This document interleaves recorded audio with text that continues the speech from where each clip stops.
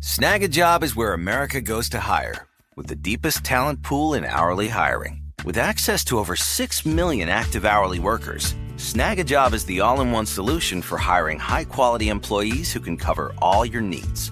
On demand, temp to hire, part-time or full-time. You name the position.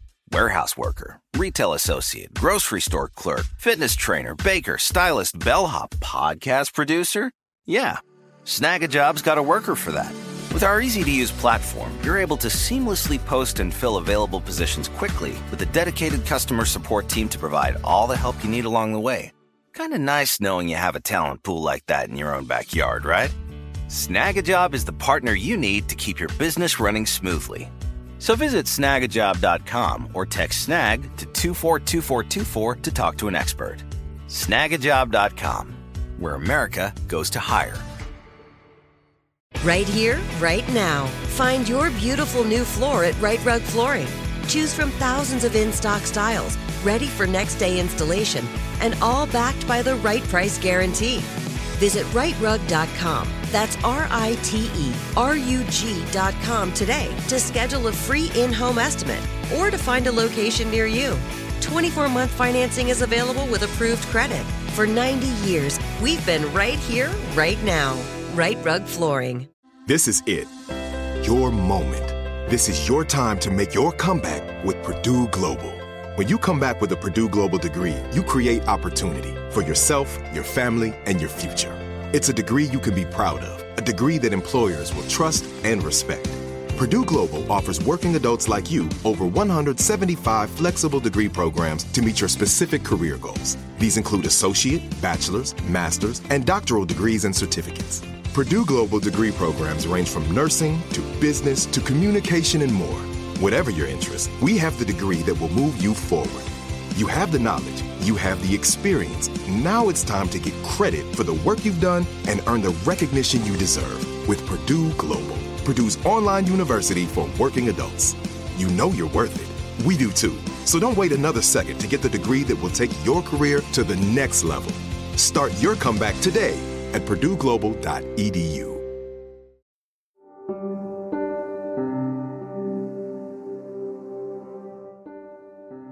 Oh, hi. Hello there. This is Let's Talk About Myths, baby. And I'm Liv, that woman from the podcast. Oh, nerds. 3 years. Okay, fine. I keep harping on that fact, but it's just that it's really fucking exciting, okay? It's exciting that it's been 3 years, but what's most exciting is that in these 3 years, the reason I've been able to keep going is that there has been so much support from all of you. You've told your friends about the show, you've given me great reviews, you've contributed to my Patreon. Everything you've done has allowed me to continue this. I mean, it's a lot of work to research and write about 4,000 words every week, and frankly, I'm not the type of person who could have or would have continued on doing this without making any money off of it. It's just too much work. But you all have made it happen for me so that I can keep this up and hopefully very soon be in a position to be doing this full time and therefore be able to give you even better content and also simply just not burn out. But that's in the not so distant future. Today, I've got your questions to answer. Well, I mean, most importantly for, God, thousands of you who message me all the time. It's happened. It turns out all I needed to become pretty obsessed with Lore Olympus was an iPad. This is episode 85. Liv is finally obsessed with Lore Olympus, a 3-year anniversary Q&A. So I bought myself an iPad for my birthday, and honestly, that's all it took for me to become absolutely hooked. Now, don't get me wrong, I've read the Lore Olympus webtoon before. I've been reading chapters on and off since you all started recommending it to me like every couple of days. But I was hesitant. I've said it before, but I don't love the romanticization of Persephone and Hades. I've been pretty clear about how I feel about it in the past. But man, does that not at all seem to matter when you get deep into Lore Olympus. Personally, I will still be remaining distant from that couple in the mythology, in the way I tell the stories, and in my heart of hearts. Because I really do think it's problematic as fuck. And even if their relationship ended up being pretty amiable on both sides in the mythology, it didn't start out that way, and I won't be forgetting that anytime soon. But what I love about Lore Olympus and what Rachel is doing with it is she knows that, and she's molding a story to look past that, to re-envision it into its own very separate story. It isn't the myth of Persephone and Hades as much as it's a story about Persephone and Hades. And I mean, the other characters. I know I'm preaching to the choir here, but the characters. For me, the biggest thrill as I continue to binge, because I'm only on episode 100 or so, is the other characters. The side characters who are such fun, have such accurate character interpretations, and are just a true joy. Obviously, I love the Cupid and Psyche of it all, because I will always love Cupid and Psyche, but I really just appreciate that Cupid is just this lovely character who you just seem to like. There's little things too, like the Furies. They are very cool and badass. I kind of love them. I realized I was calling him Cupid earlier. It's obviously Eros, but whenever I'm talking Cupid and Psyche, I say Cupid. Anyway, it's also damn beautiful. The art itself is just stunning. And honestly, based on all the other Q&As I've done in the past, I just knew that this was the number one thing you all wanted to hear from me, and it is the honest-to-God truth. I really enjoy it. Like I said, though, we will still be keeping Hades and Persephone as a very different couple in the mythology, because they were. Rachel is doing something incredibly fun and beautiful with Lore Olympus, but that is not who they were in the Greek mythology that I have ever researched. Well, on to your questions. I probably won't be reading into this microphone all the beautiful, wonderful things you've said about me, because I have trouble with praise, and I can't bring myself to just praise myself on my own podcast. But thank you all for everything you've said. You were all so sweet in your messages about how you feel about the podcast and what it's done for you in various ways. It makes my heart sing. This one comes from South Africa. This person asks, what happened to Cupid's kid? Did Venus cause a miscarriage, or did Psyche end up giving birth because the prophecy changed when she was made immortal? So was their kid born? If they were, are they mortal or immortal? And where are they? My interests are too piqued. I'm peaking. Love from South Africa. Oh, this one made me happy. If you all haven't put your names in the emails, I'm not going to read them just in case you don't want me to. What a great question. If I didn't answer it in the Cupid and Psyche episodes, which I assume I didn't if you're asking, that's probably because I don't like children. Sometimes I forget about them and their fates, because that's my personality. So it is according to Apuleius. Psyche did give birth to their daughter, and in the Roman, it seems that she is called Voluptas, which means pleasure. In the Greek, her name is Hedone. We have to remember that the story of Cupid and Psyche really only appears in Apuleius's work, The Golden Ass. So essentially everything we know, everything there is, comes from that. It makes it a weird story where it isn't necessarily like a broad myth that you can kind of count on, or that you knew that people really knew. Like the ancient Greeks probably had no record of that. I could be wrong, but from what I know, it's truly just Apuleius. And so it's an interesting one where it's just sort of one source. This is what he says. That's where the entirety of Cupid and Psyche comes from. It seems that she has a Greek name because of the term, the sort of goddess, I don't know if she's a full goddess, but of pleasure. But in Plato, where she is mentioned in Greek, she isn't the daughter, or isn't at least exclusively the daughter of Cupid and Psyche. Again, because that story is all just in Apuleius. Next question comes from, I'm hoping I'm pronouncing this right, Jeroen. Is there any chance you will publish your own work / own version on mythology as a book? So I absolutely intend to do that, hopefully in the near future. The book I have coming out next year is on mythology, but it isn't specifically sort of based around the podcast or my own interpretations of mythology. It obviously has my personality, but it isn't that work. Eventually, I do hope to have sort of a real, let's talk about myths, baby, book of mythology, which would be the coolest thing ever. Next from Monica. Do you think that the bad things that happen to women who disobey their fathers or left their homes, like in the case of Medea and Ariadne, are a form of cautionary tale to dissuade women from following their dreams and to stay submissive to their fathers? Is there any story where the lady did her own thing, contrary to what her family wanted, and everything went well? This is really interesting. And I mean, probably, like, I don't have any proof of that, but based on sort of everything I know and read and all that, it seems likely that it was. I don't know about Medea, but I think maybe Ariadne. I don't know. It's interesting. Maybe not. Now I'm talking myself around in circles. It just sort of, they were more cautionary tales about women, about being sort of a woman who did what she wanted, sort of outside of the family issue, though of course it's linked in some way, but it's more about being like a free woman. Look what the fuck happened. The thing about Ariadne, though, is they didn't really consider it to be a tragedy because she did marry Dionysus. I just think it's a shitty thing that Theseus did, but Ariadne isn't always seen as a tragic character. There is a version where she has a tragic end, but it's not the more obvious interpretation of her. Next up from Michael. Is there such a thing as Greek fiction? Like, did any Greek author that we know of sit down and write a story that they knew was made up or was purposefully creating fantasy? Better yet, what about science fiction? I'd love to read a story about the ancient Greeks' vision of the future.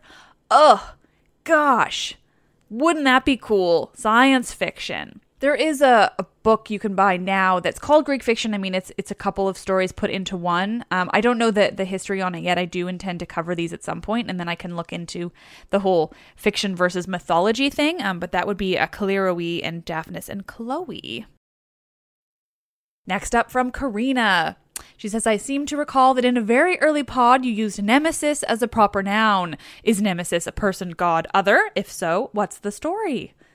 Yes. So, Nemesis is a goddess, very much a proper noun. She was the goddess of retribution and punishment, specializing in criminals or people who got things they didn't deserve. She also controlled happiness. She would dole it out to mortals and make sure no one received too much, can be too happy. She was the daughter of Nyx, the goddess of the night. She was just pretty cool and badass, but she doesn't actually appear in many stories. Sometimes she's in the story of Echo and Narcissus. Actually as the reason that Narcissus is punished for the spurning of Echo. In that version, it's Nemesis who causes Narcissus to fall in love with himself. Nemesis is one of those goddesses who was mentioned a lot in a ton of sources, actually, but it's always more to do with sort of who she was and what her job was, rather than including her in many narratives. That's why she doesn't come up in the podcast very much. Though one day I do want to do an episode where I just kind of tell you all about those gods and goddesses who had really important roles in Greek mythology, but simultaneously don't feature into many actual stories that I tell. That's a theme of so many deities because they all existed with a purpose, but that purpose doesn't necessarily get you a story. All right, this one came in through the form on my website. They ask, am I or have I ever considered being a Hellenistic practitioner or practicer? No. I'm just sort of not at all religious or in need of that in my life. I love them as stories and I love thinking about the ancient world, but to me, I love Greek mythology because it was ancient. I don't need it in my modern life. As far as I know, to explain Hellenism is a modern, current way of worshiping the ancient Greek gods. This person also asks, do I like whale stuffed animals? Because something about a bet about people liking or not liking whale stuffed animals. I'm indifferent to whales. What's my favorite type of alcohol? I don't know. I like a lot. Would I consider doing a scheduled Q&A like this one once a year or whatever works? I kind of already do. It just sort of comes up once a year. It's sort of tended to happen because of an anniversary or at the holiday time when I'm just too busy to get a full episode out. Sometimes I can do a Q&A because of that. Next is a question from Mark. I'd like to know what you think about whether or not the ancient Greeks believed in the mythical stories, literally. Is there any evidence that the average person was a literalist when it came to the myths? Did more educated and sophisticated classes understand them just as foundational stories that conveyed cultural values? Would it have been hearsay to think this? Mark continues, I don't know if there's any way to know this from other writings or letters from the period, but it sure would be interesting to know. I'm curious because so many Christians are ardent literalists about the clearly mythical stories of the Bible, and it seems to me it makes them completely miss the point. I would agree on the Christianity front there. But I think that's definitely true. I have this book that one day I'll get to fully reading, again, Goals of a Full-Time Podcaster Life, called Battling the Gods, which is actually about atheism in ancient Greece and just like straight up not believing in the gods at all, which I think is really fascinating, and I really want to read that book. But that's definitely the case. I don't think that they were necessarily outwardly like, I don't believe in the gods, I don't think they exist at all, but there are people who would take it more seriously than others. I think people did believe in them. I don't know how much they were like, that happened the other day. I think they often thought of it more as like, that's what happened in their history to get them to the point where they are, where they had to worship the gods and, sacrifice and everything. But I think there were definitely people who didn't really believe or who didn't believe at all. And certainly, the philosophers talk a lot about literalism of the gods and things like that, and just sort of what were stories to, help them versus what they should believe actually happened. All right, this one comes from Adrian. She's got a few questions here, but I'm going to kind of paraphrase. One was, if you could be the child of any Greek god, which one? I always love Aphrodite. I know she's got like all her shit problems, but I don't know. I just always feel a connection there, so I guess I would say that. I also just love Harmonia, and she's the daughter of Aphrodite, so, that's where it is. Another question is, will there ever be an episode about Malinois? I would love to do one. It's on the endless list. We'll get there eventually. And finally, what are my favorite paintings of Greek mythological scenes? Guys, great question. So I basically love everything Waterhouse ever did. I just find them absolutely stunning, but I also love that he liked to focus on women, and there's a lot of really powerful, really badass women in Waterhouse's paintings. As we all know from every time I've rented it and raved, I'm obsessed with Bernini's statues, specifically the Rape of Proserpine and the Daphne and Apollo. They're all incredible. There's so many more, but those are the ones that come to my mind right away. This next one comes from Chris. It says, the Muses. I remember the Furies and Harpies, but have I ever done an episode on the Muses? Love to hear about them and have them be more than a crossword clue or vague reference in the arts. Yeah, I would love to do an episode on the Muses. I haven't already. Some people have been asking anyway. But honestly, they don't have a lot of stories. So that's the issue with so many characters and concepts from Greek mythology, is that it's really hard for me as sort of one person to tell you about these gods when there wasn't a story, because this is a storytelling podcast. I do want to get there eventually. We'll find something to talk about with the Muses, but they're a tricky one for that reason. This next one comes from RG, who is my favorite god or goddess that doesn't live on Mount Olympus / just, minor god or goddesses.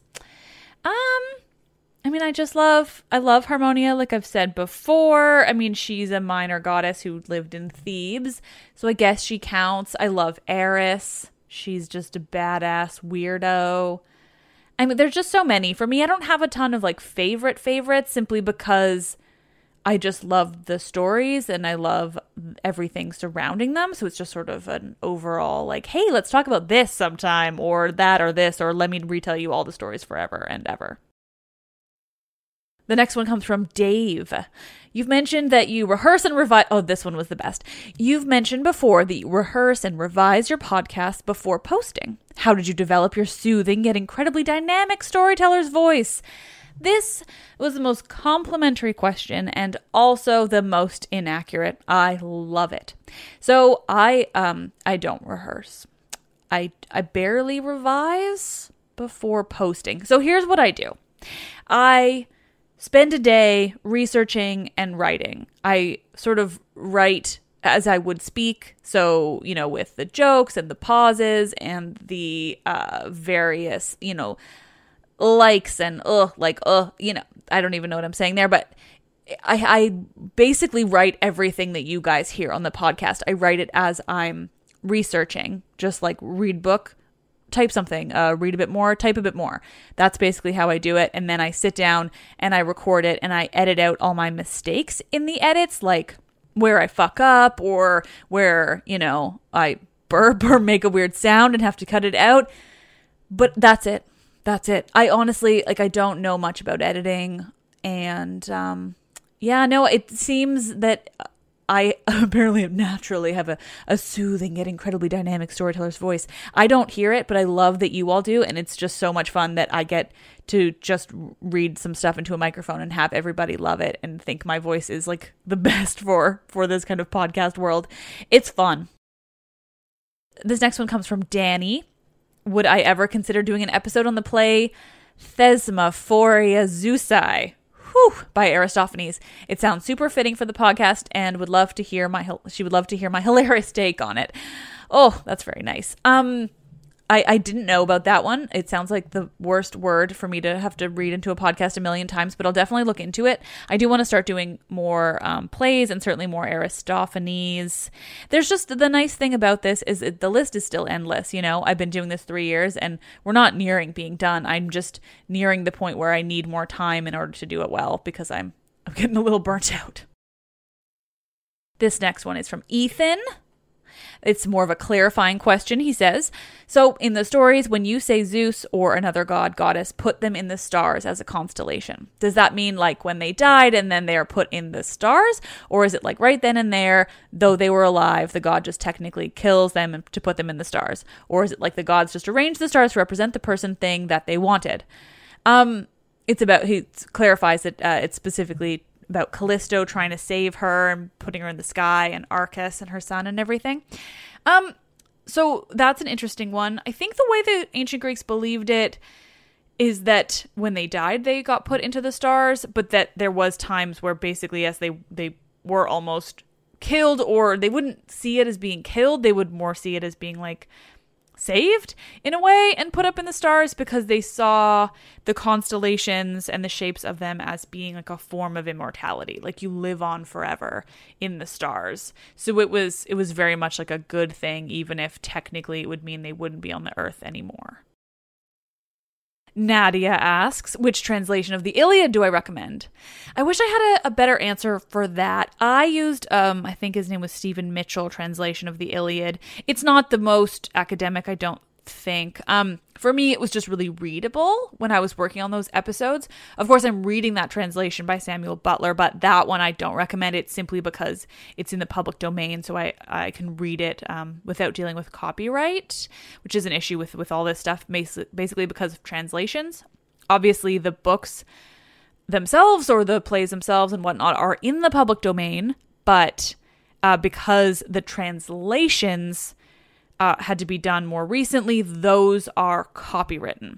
It's a funny situation, but that's it. But the most exciting thing about this question is I do know that Emily Wilson, who translated that incredible translation of the Odyssey, is also working on the Iliad. So, whenever that happens, I will definitely be recommending her translation of the Iliad. Next up from Sullivan, they ask, as much influence as the Egyptians were on Greek culture, is there more of the crossover mythology there? As a little girl, Greek and subsequently Roman and Egyptian mythology fascinated me the most, and I'd love to hear any adventure goddess fuckery that took place. I do want to do a bit more into Egyptian mythology because there is a lot of crossover there. I don't think there's any sort of explicit crossover in the way that we would see it, because that would mean they were doing it more for like an entertainment stance. The reason there's crossover is because they were just so close to one another. And eventually the Greeks partially ruled Egypt and then the Romans as well.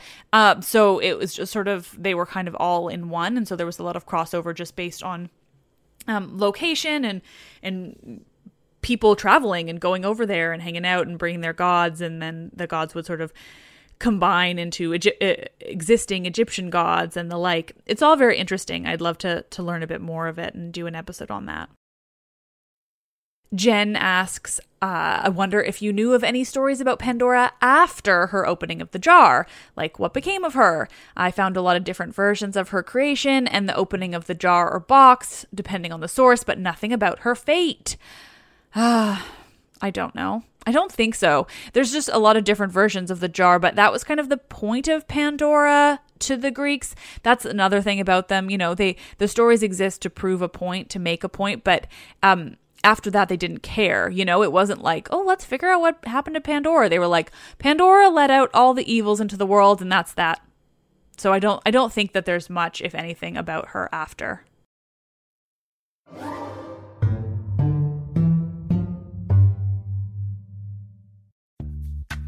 Snag a Job is where America goes to hire, with the deepest talent pool in hourly hiring. With access to over 6 million active hourly workers, Snag a Job is the all-in-one solution for hiring high-quality employees who can cover all your needs. On demand, temp to hire, part-time or full-time. You name the position. Warehouse worker, retail associate, grocery store clerk, fitness trainer, baker, stylist, bellhop, podcast producer. Yeah, Snag a Job's got a worker for that. With our easy-to-use platform, you're able to seamlessly post and fill available positions quickly with a dedicated customer support team to provide all the help you need along the way. Kind of nice knowing you have a talent pool like that in your own backyard, right? Snag a Job is the partner you need to keep your business running smoothly. So visit snagajob.com or text snag to 242424 to talk to an expert. Snagajob.com, where America goes to hire. Right here, right now. Find your beautiful new floor at Right Rug Flooring. Choose from thousands of in-stock styles, ready for next day installation, and all backed by the right price guarantee. Visit rightrug.com. That's RITERUG.com today to schedule a free in-home estimate or to find a location near you. 24-month financing is available with approved credit. For 90 years, we've been right here, right now. Right Rug Flooring. This is it. Your moment. This is your time to make your comeback with Purdue Global. When you come back with a Purdue Global degree, you create opportunity for yourself, your family, and your future. It's a degree you can be proud of, a degree that employers will trust and respect.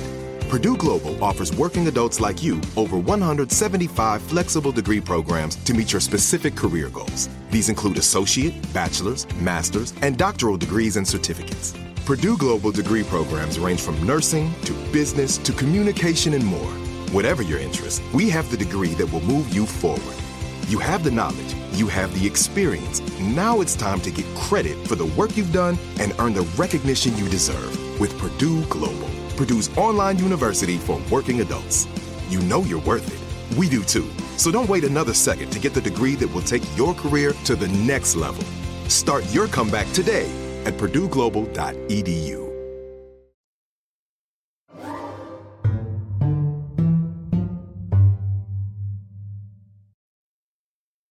Well, that's all for the email questions, but I did post a sticker onto Instagram recently and got a bunch of quick ones. So we're going to do a quick rapid fire Instagram questions. All right. Will you ever do stories of women heroes like Atalanta and such? I already have. There's an episode on Atalanta. Google it. What's your go-to dinner to cook at home? I hate cooking. I hate it. What is the misconception about the ancient/mythology that you hear the most? I don't know. So much. It's hard to say. I mean, it's, I don't know. I just love it. I just want to correct everybody or talk to everybody and share it all, and that's my answer. If you have the opportunity to hang out with a god or goddess, which one would it be? God, all of them? I don't want to pick. I mean, it'd be really interesting to talk to Athena or like a hero or something. I can't pick. What's your favorite non-goddess character from myths? I really like Cadmus. I really focus my life around Cadmus and Harmonia, it seems. But obviously, I love Medusa. I love nymphs. They're very cool. The muses are very cool. The oracle's very cool. I love everything. This person says, 1, how are you so cool? 2, how do you find the motivation to write episodes? 1, I'm not that cool. You people only think I'm cool. I'm a huge weirdo.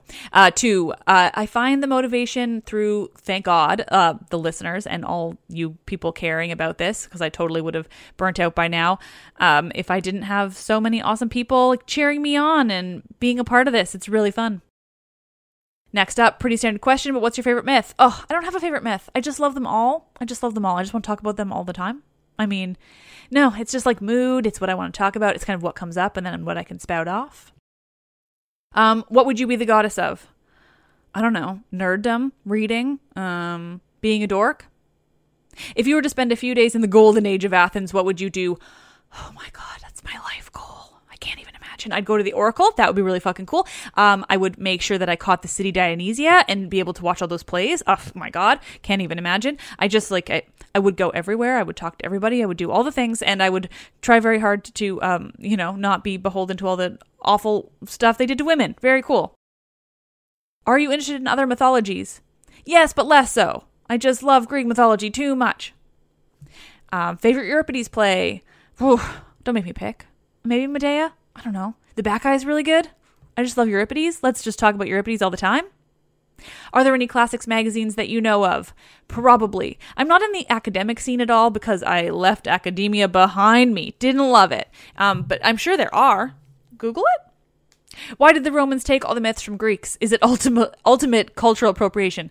No, it's not cultural appropriation. I wouldn't say that at all. They didn't take them. It's just that, so there were Greeks in the general region of Italy before the Romans. There were lots of Greeks on Sicily and just in the area, and everybody traded with everybody else, and everybody, did their things with everybody else, and the Greeks were like huge in the whole region. And so it was more that's what happened naturally.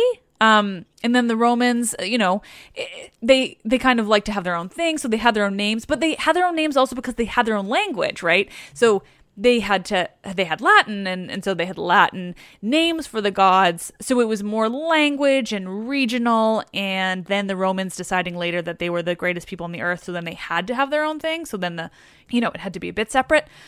But honestly, it wasn't that. It was just like the way the region evolved, and it became, the Romans sort of took on those concepts because of the regions and who was there already and who believed what. Yeah, it's not cultural appropriation. Has your perception of any character changed since you've dived deeper into the myths? Definitely. Medea for sure. Like, you can listen to my first episode of Medea and have a completely different experience from listening to my later episodes of Medea.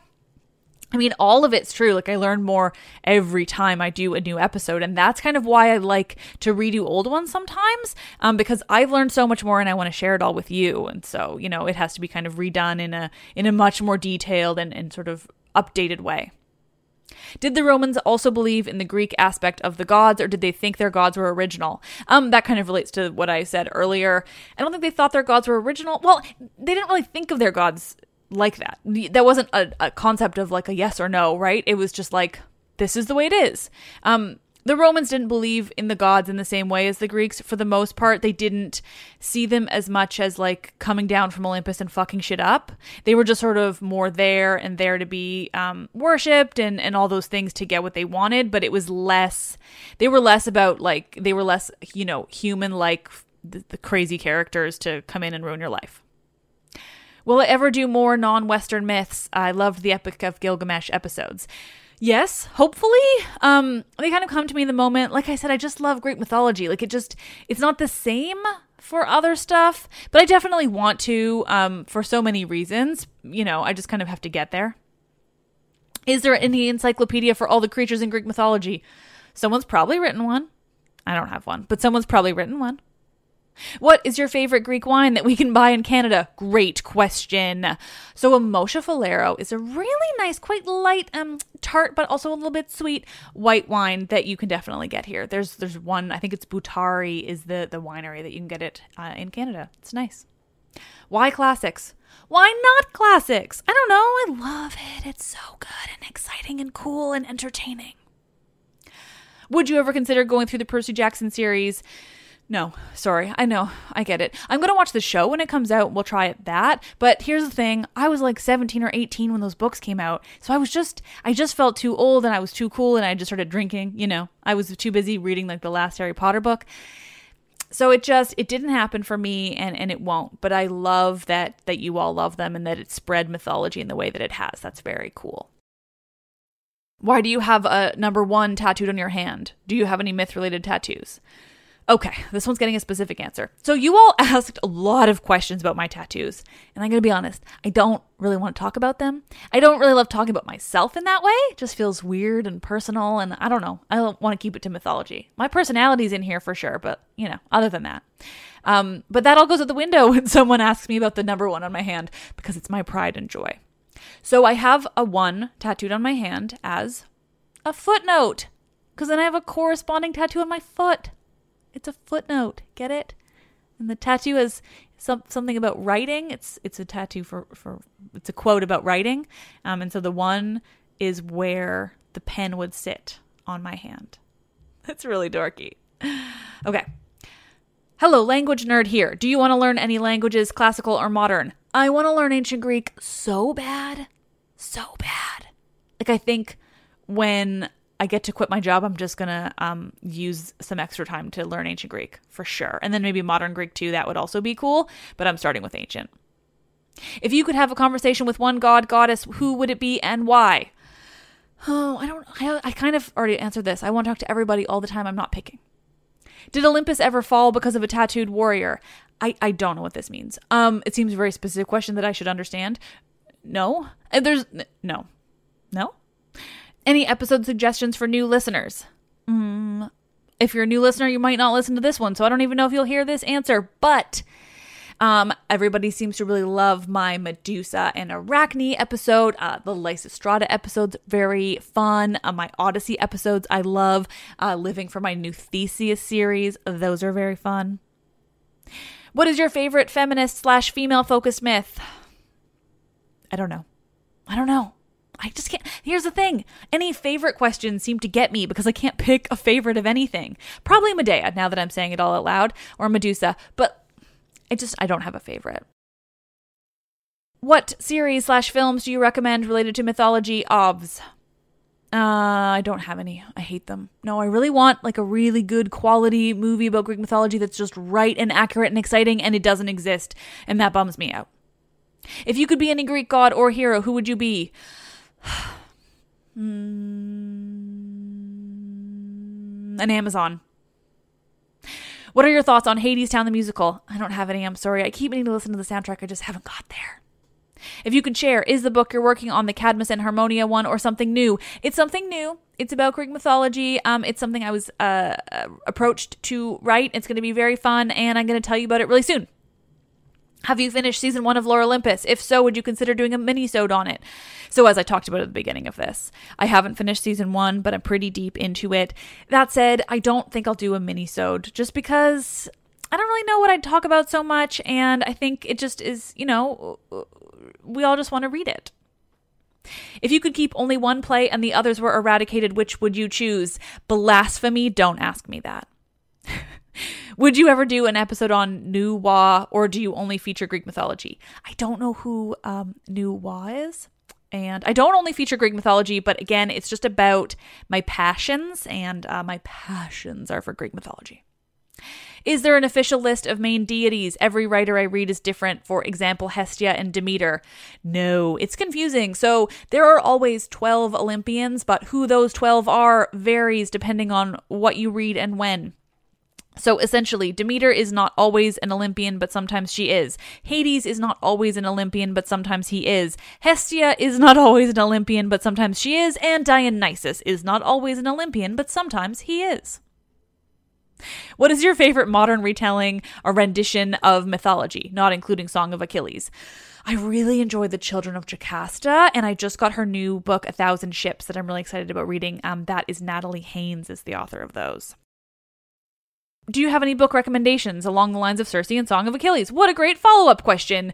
I would recommend Natalie Haynes' books. And also, I've said these ones before, but Silence of the Girls is an interesting adaptation of the Trojan War. And C.S. Lewis, famous for Narnia, has written a retelling of Cupid and Psyche. It's called Till We Have Faces. It's interesting. It's different. Who's your favorite couple in Greek mythology? I've said it 1,000 times. Cadmus and Harmonia. Why do you think most hate Poseidon more than Zeus, even though they're both evil? Poseidon tends to be more obvious about it. Like, Zeus gets away with people thinking that he loved them, or like, oh, he just wanted to go away with her. But Poseidon tends to be, like, violent and gross. What is the story/thing that started your interest in Greek mythology? Cupid and Psyche. Cupid and Psyche and Aphrodite, which is why I love her so much. How do you handle being this amazing and incredible person every day? That is so nice of you. I don't know. I don't think of myself as particularly incredible or amazing, but it's really cool that other people do. Where did you go to college? Concordia University in Montreal. I'm going to Greece next August. Any tips or favorite places that you visited? Everywhere. I mean, Athens, see everything. Go to Delphi. I don't know. I was supposed to go in May, but I couldn't. So live vicariously. Do you think Hades and Persephone are in a healthy relationship, like they genuinely love each other? This question is clearly based around Lore Olympus, so I'm going to kind of wheel back to what I originally said. I don't think they're in a particularly healthy relationship in real mythology. No. I mean, they are sort of the least dramatic of the, major gods' relationships, except for, the kidnapping to begin with. But I think that we do need to keep Lore Olympus, Hades, and Persephone separate from mythology's Hades and Persephone, and in that way you can kind of understand all the mythology and recognize the issues with it, and also still love Lore Olympus. How do you feel about Game of Thrones' treatment of Daenerys? Sorry, I'm not over it. I'm pretty sure I talked about this in my last Q&A, so just refer to that because no one wants to revisit that. What mythology do you know most about? Why are you so interested in that one so much? I mean, based on the phrasing of this question, I would just answer Greek. But I know that's probably not its purpose, and I'm just being a jerk. I don't know. I love them all. Guys, I love them all. What's the symbology of the gods in the plastic arts? I don't really understand this question. They just loved sculptures? I don't know. But that was their way of representing anything. They didn't really have other things. So they would sculpt gods and goddesses in mythology. Have you ever played D&D? It seems like a thing you might enjoy. I have not, and I probably would, but I don't know that I would seek out playing. Who is your least favorite god/person in Greek mythology? It's about similar to my favorites. I just don't have any. I just love everything so much. It's so crazy. Who is your favorite god, goddess, and why? I don't know why I read that one, because it's basically the same. I've answered it 100 times. What is a triple deity, and what the heck does it have to do with Hecate, Artemis, and Persephone? So Hecate, I know, is a triple goddess in the way that she just sometimes was shown with 3 heads, and she watched over crossroads, and she's really interesting. But I don't know the connection with Artemis and Persephone other than no, I don't know. I'm going to look into that. That sounds really interesting. How did you like Spartacus? Oh God, so much. I've been watching Spartacus with Ancient History Fangirl, and it's the most wonderful thing in the world. They're all so pretty and ripped and sensitive and nice, and there's really nice relationships shown. I love it. People seem to like treating Athena like a feminist. Can you set the record straight? I don't think she was not a feminist. I just think that she was the man's goddess in the way that the men wrote the mythology, and they passed it down, and they did their thing, and they didn't want a woman that liked other women. They wanted a woman who was like a man, who had manly qualities and masculinity and blah, blah, blah. I think that if Athena, if we had more things that were developed by women and written down by women, Athena would have been a feminist, because Athena was also badass. How do you feel about Hellenism? Have you ever considered it or spoke to others who believe in it? How does it change the way you research myths? Well, this is obviously connected to what I talked about earlier. I've honestly never really looked much into it just because I don't have any interest in it. Like, I come to Greek mythology from a more historical standpoint, an obsession with the history of ancient Greece and the things they believed and the things they wrote down. I don't have any interest in seeing it as a religion or seeking that out. I have always been really not religious at all. And so I just have no interest or need for that. It doesn't change the way I research myths, because for me, again, like, it's history. I'm researching the myths as history, not as anything current to be viewed current at all. It's history, and I want to talk about it in the realm of history while obviously connecting it to the things from today, but not in a way of trying to, affect anything based around what people believe now. What do you think the gods would feel about people being named after them? I don't know. I think they'd like it. They all have really huge egos, So it's like, as long as you don't say like, well, I'm more beautiful than Aphrodite, I just have the name Aphrodite, then you're going to be good.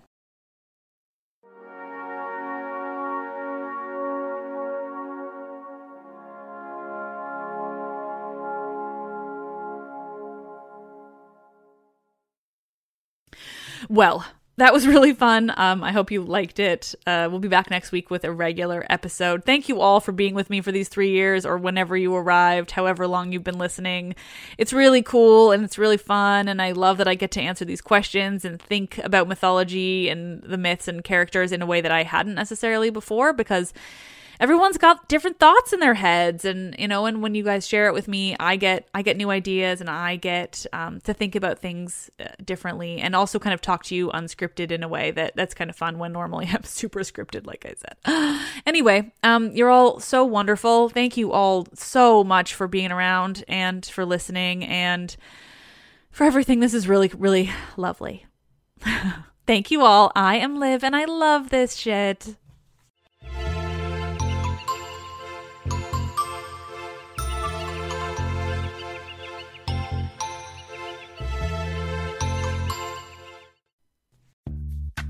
Snagajob is where America goes to hire, with the deepest talent pool in hourly hiring. With access to over 6 million active hourly workers, Snagajob is the all-in-one solution for hiring high-quality employees who can cover all your needs. On demand, temp to hire, part-time or full-time. You name the position. Warehouse worker, retail associate, grocery store clerk, fitness trainer, baker, stylist, bellhop, podcast producer. Yeah, Snagajob's got a worker for that. With our easy-to-use platform, you're able to seamlessly post and fill available positions quickly with a dedicated customer support team to provide all the help you need along the way. Kind of nice knowing you have a talent pool like that in your own backyard, right? Snagajob is the partner you need to keep your business running smoothly. So visit snagajob.com or text snag to 242424 to talk to an expert. Snagajob.com, where America goes to hire. Right here, right now. Find your beautiful new floor at Right Rug Flooring. Choose from thousands of in-stock styles, ready for next day installation, and all backed by the right price guarantee. Visit rightrug.com. That's RITERUG.com today to schedule a free in-home estimate or to find a location near you. 24-month financing is available with approved credit. For 90 years, we've been right here, right now. Right Rug Flooring. This is it. Your moment. This is your time to make your comeback with Purdue Global. When you come back with a Purdue Global degree, you create opportunity for yourself, your family, and your future. It's a degree you can be proud of, a degree that employers will trust and respect. Purdue Global offers working adults like you over 175 flexible degree programs to meet your specific career goals. These include associate, bachelor's, master's, and doctoral degrees and certificates. Purdue Global degree programs range from nursing to business to communication and more. Whatever your interest, we have the degree that will move you forward. You have the knowledge, you have the experience. Now it's time to get credit for the work you've done and earn the recognition you deserve with Purdue Global, Purdue's online university for working adults. You know you're worth it. We do too. So don't wait another second to get the degree that will take your career to the next level. Start your comeback today at purdueglobal.edu.